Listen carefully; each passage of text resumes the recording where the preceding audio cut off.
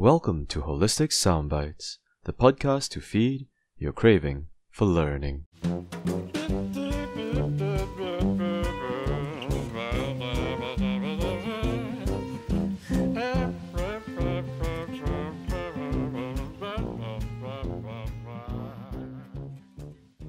Hey folks, I'm Ryan, and I'm back with another episode of Holistic Soundbites. I feel extremely privileged to be able to mentor another batch of wonderful students as they find their voices about topics that they feel passionate about. We'd like to open our next By Youth for Youth series with a really meaty topic to sink your teeth into. Today's topic is one that is extremely difficult to swallow for most people, myself included. So brace yourself and join me as we hand over the time to Jacey as she discusses her understanding and journey with failure.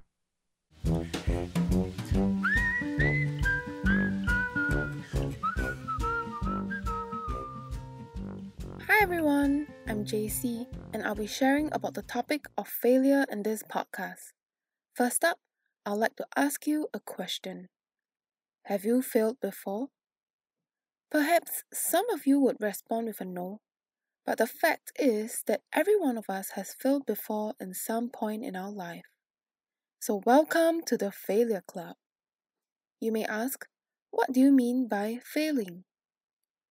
The typical definition of failure is the absence or lack of success, leaving the definition of success to be open.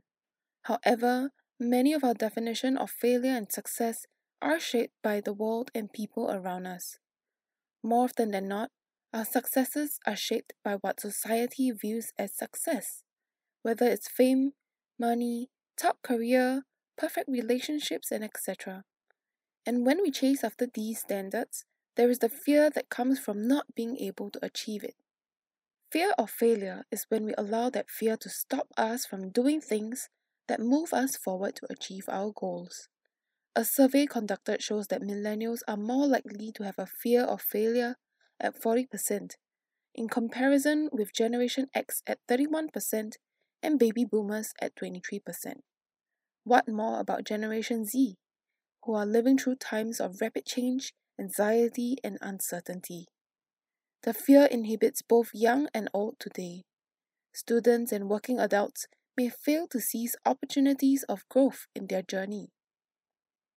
Have you ever experienced any of these before? When you face a challenging project or situation and you choose to avoid it, which leads to self-sabotage of not grabbing that opportune moment or having low self-esteem and even procrastination or anxiety of not being able to follow through with goals? Well, you're definitely not alone. Failure is part of life, just as I mentioned at the beginning that everyone is part of Failure Club.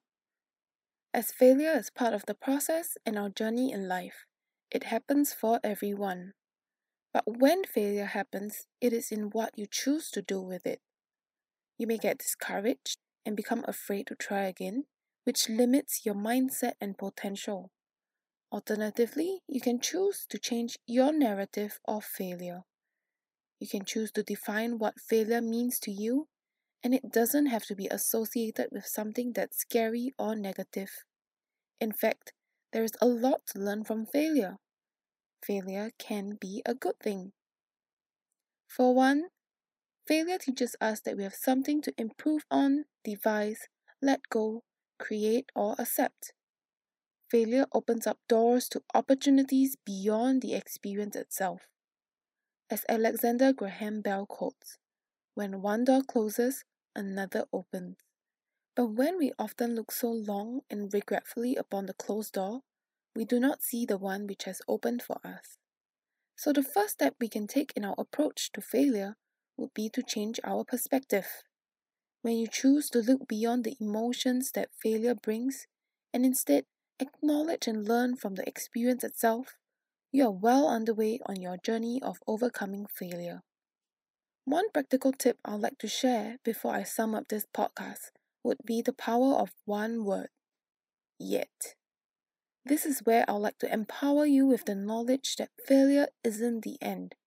Failure is yet.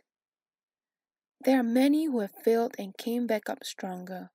I'm sure we're familiar with the story of how Jack Ma had failed his primary school twice, middle school 3 times, and university entrance exam 2 times.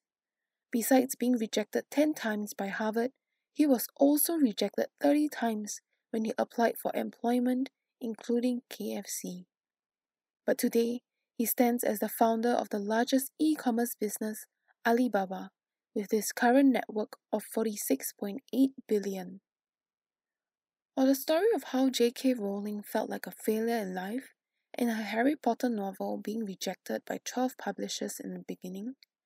Today, her Harry Potter book series remain as the best-selling book of all times, with over 500 million copies sold worldwide, and Rowling becoming the world's first billionaire author. You see, these stories don't end where they had failed multiple times. It continues on as they choose to get back up, come out of their failure stronger, and determined to change their yet into a success that they define.